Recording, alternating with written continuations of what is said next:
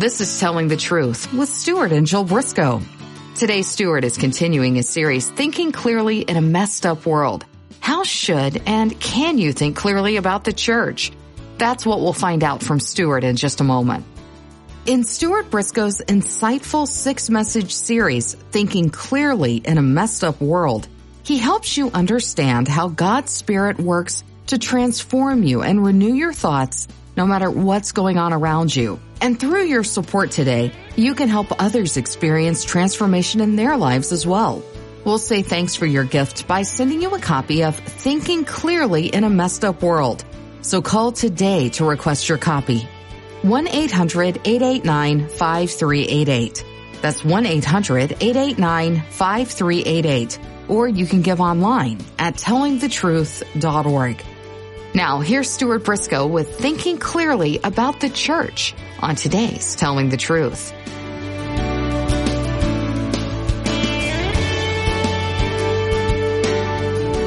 When you think of the church, what do you think? We're spending time looking to Romans chapter 12, where the Apostle Paul says that it is necessary for us, if we're not to be pressed into this world's mold, to have renewed minds in this messed up world.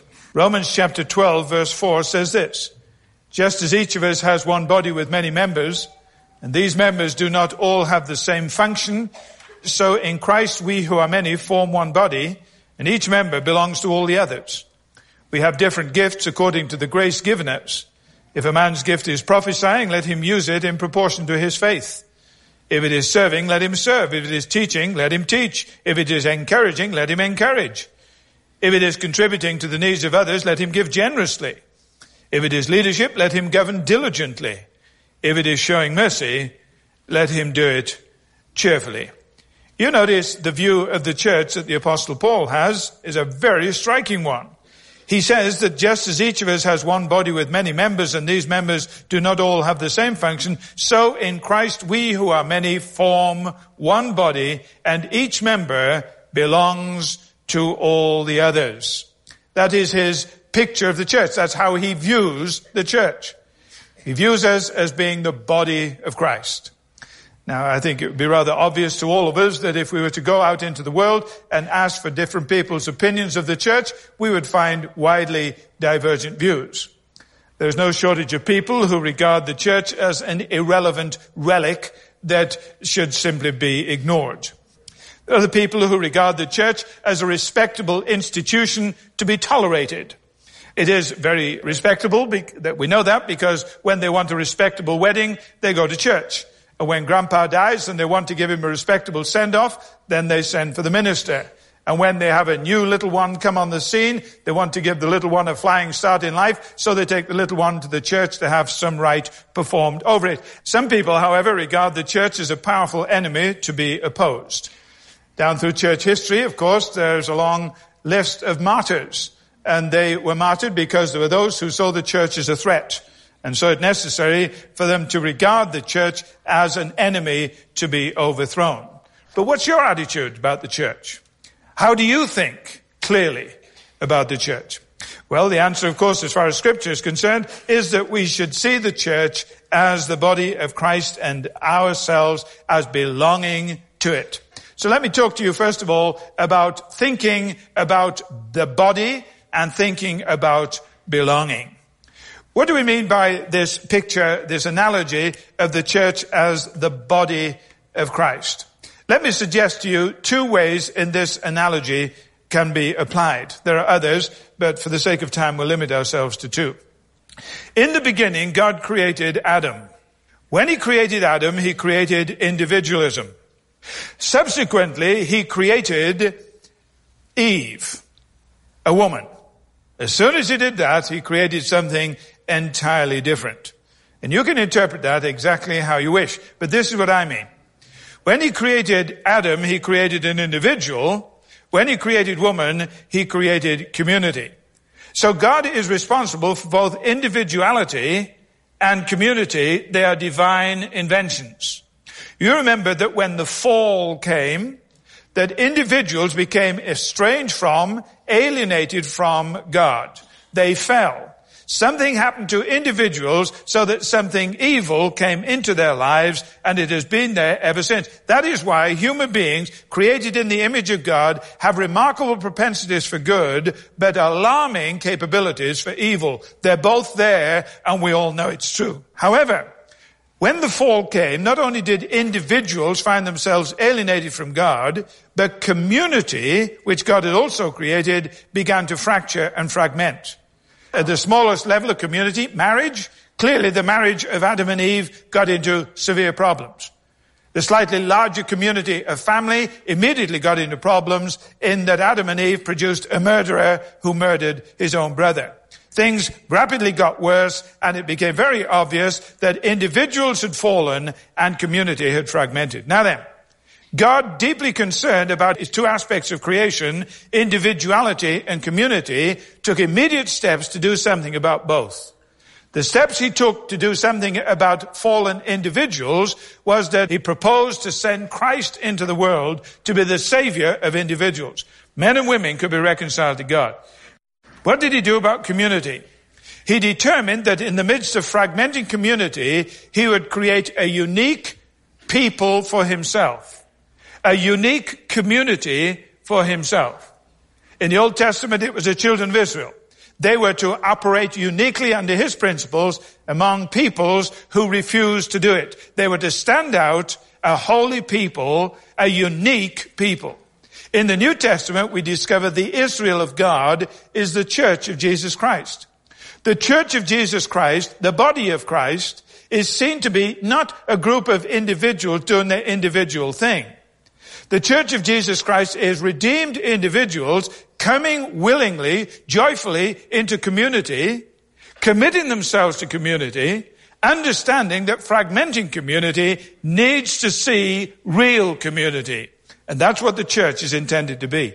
The second analogy is very significant as well. In exactly the same way that my body is comprised of various members, all of which have their own functions, and all of which are prepared to function together in order that I, as a person, might operate. So, Christ has brought individual people to faith in him, puts them collectively into a body, in order that they might function not as individuals, but that they might function as a body. Now, how does the body function? Your body is the means whereby you as a spiritual being function in a physical environment. That's important. Let me go over it again. Your body is the means whereby you as a spiritual being function in a physical environment. Now listen to this. You are the body of Christ. What does that mean? It means that you, if you are in Christ, are the means whereby a spiritual Christ functions in a physical environment. Now Jesus, when he came down into this world, in what we call the incarnation, assumed a human body. And through that human body, he moved around with all the limitations of a human body. But you remember that he died and rose again, sent forth his Spirit. And when he sent forth his Spirit into collections of individuals coming together as communities of believers in places like Ephesus and Rome and Corinth, etc., etc. And they became known as the body of Christ.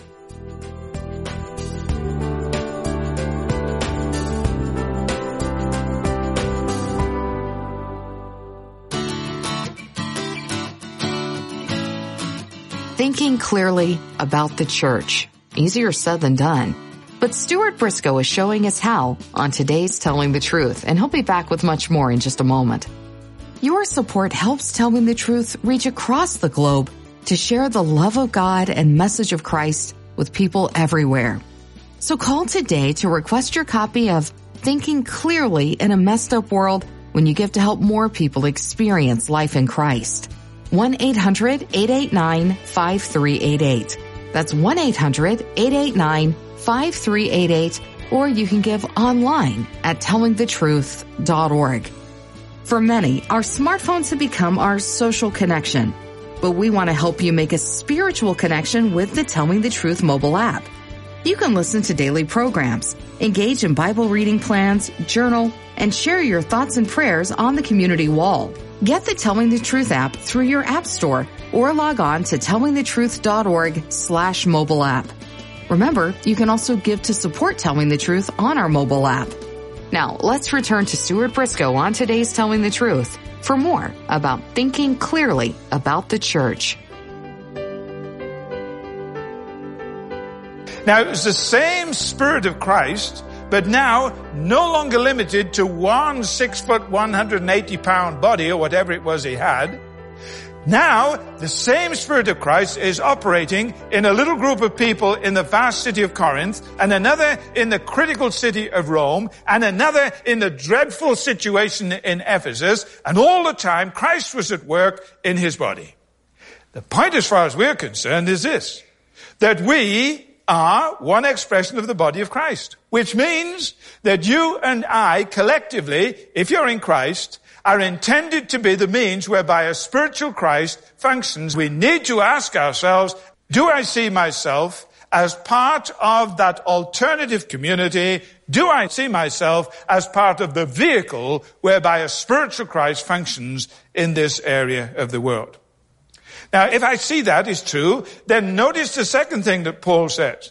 Not only says that in the same way that the body has many members, but just one body, so we be many one body, he then goes on to say this, and we belong to one another.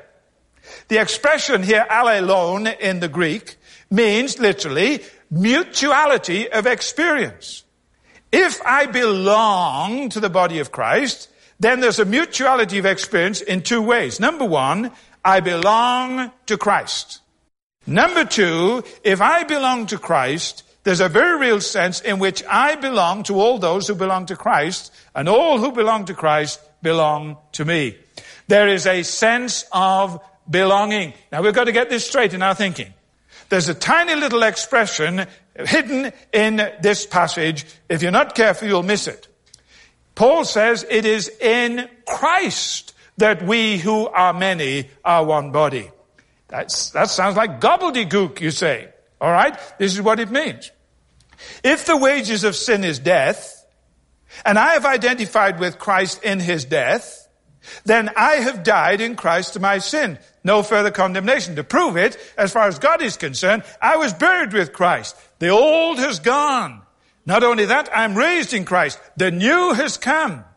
So I don't need to worry about my past life. It's dealt with in Christ on the cross.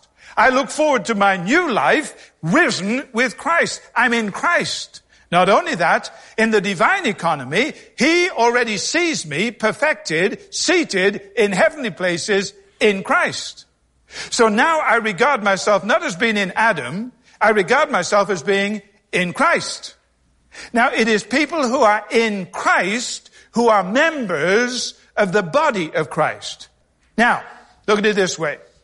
If I, baptized into Christ, have identified with a body of Christ, a local expression of it, that local expression of the body of Christ can look at me and say, Stuart, you belong to us. That means we have realistic expectations of you. God has given you to us for specific reasons. You belong to us, and we would expect you to fulfill what God had in mind when he gave you to us. And I would say, I'm prepared to accept that. Oh, by the way, God gave you to this body as well, which means in a very real sense, he gave you to me. So, whilst you can have reasonable expectations of me, I hope you don't mind, but I will have reasonable expectations of you. Because we belong to one another. And some of you say, no, you belong to us, but I don't belong to you. You can't do that. Let's go on, therefore, to the second thing here. But in verse 6, the Apostle Paul now says something that develops this basic idea. Not only does the body have lots of different members, but now he says that the different members have received gifts differing according to the grace of God. Now we need to think clearly, not only about the body and belonging, now we must think about grace and gifts. What does that mean? You remember that in Romans chapter 3, verse 24, the Apostle Paul says, we were justified freely by his grace. Justified freely by his grace, which means simply that human beings get right with God, have their sins forgiven, and receive the gift of eternal life, not because they deserve it, not because they've earned it, but because God is so incredibly gracious, he offers it to us as a gift in the Lord Jesus. That's grace. So grace justifies us freely. However, we realize that grace is used in a different way in the Bible to show that grace not only justifies us freely, but equips us fully for all that God wants us to be and to do.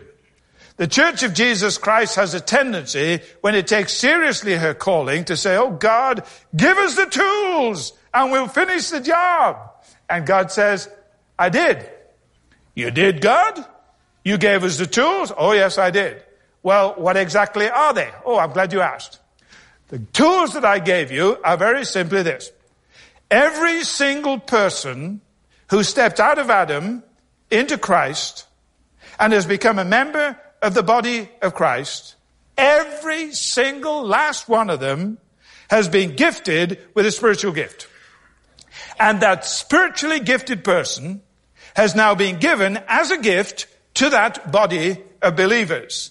You have more tools than you can possibly imagine. Think of the crowds of people here. Think of every one of them being gifted.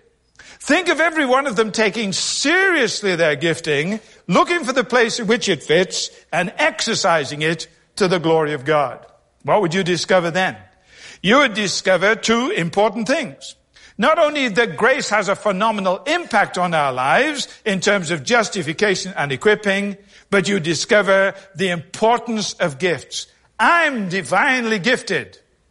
I have been uniquely gifted. Every one of us says that. Think of that for a minute. Ask yourself a question.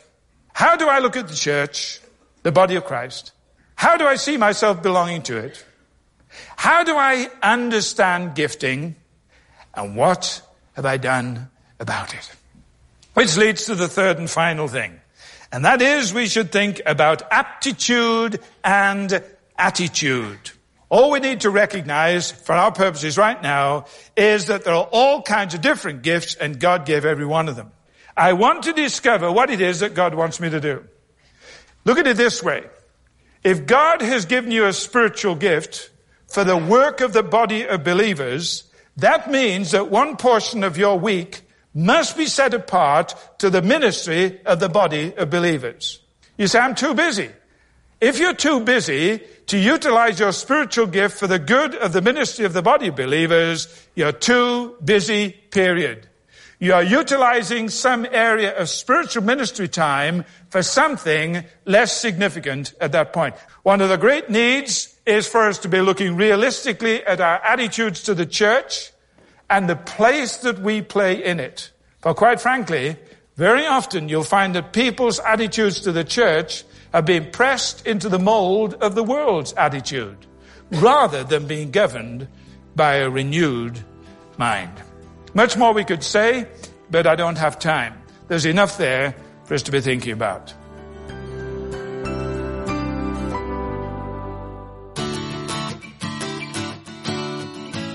And now, here's Stuart with some answers to questions about his message today. Stuart, since the fall of man caused the community to be fragmented, what can we do to bring it back together? Yes, when I was talking about the two consequences of the fall, one being what happened to the individual, and the other what happened to the community, because God created both individuals and community. I was pointing out that the redemptive work of God is operating not only on an individual basis, but on a corporate or a community basis as well. And if God redemptively makes human beings into new people, if he begins to work in changing them and restoring them more and more into the image of Christ, then by the same token, he wants to do that in the community as well. Now, what role do we play in that?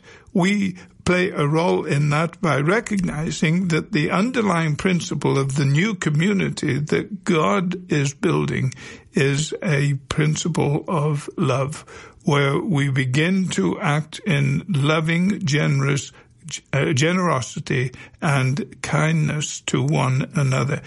If this is the attitude, if this is the way of operating of men and women in community, this community will be remarkably transformed.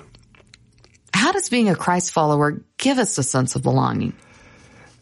Being a follower of Jesus Christ gives you a tremendous sense that you are part of something that is infinitely greater than yourself. The problem for so many people is that the limits of their life end at their interest in themselves. Their lives are so limited because, frankly, they're only interested in themselves. My, me, and my, and mine are their favorite words. Listen to their conversation. It's primarily, almost exclusively, about themselves. But when I become a follower of Christ, I realize that Christ is involved in something that is so great and so wonderful and so far-reaching, even into eternity, that if I've become a follower of Christ, I have been caught up in the most immense thing ever known to humanity, and it is the redemptive work of God in a fallen world. And he has co-opted me into this activity. He has given me gifts and he's given me grace, and he gives me boundless opportunities to bring about a sense of change and transformation. I belong to the kingdom of God. How are you to process the unnerving events happening all around you in today's world? Does the Bible offer you any hope, help, or guidance? The answer, of course, is yes. Discover how God's Spirit works in you to transform you and renew your thoughts no matter what's going on around you with Stuart Briscoe's powerful 6-message series, Thinking Clearly in a Messed Up World. Drawing from Romans 12, Stuart discusses how you can respond with wisdom and courage in today's most distressing circumstances. You'll discover how the Spirit of God is ever faithful, giving you the grace to think clearly in a messed up world. We'll send you this series as thanks for your gift of support to help more people experience life through the resources and teachings of telling the truth. Generous friends like you keep broadcasts like today's going, often reaching places where the gospel hasn't yet made inroads. So if you've never given before, please consider a gift today to help keep God's Word going out around the world. And remember to request your copy of Thinking Clearly in a Messed Up World when you call and give. 1-800-889-5388. 1-800-889-5388. Or you can give online when you visit tellingthetruth.org. Thank you for listening today. Join us again as the Briscoes share more powerful truth from God's Word. Experience abundant life in Christ next time on Telling the Truth.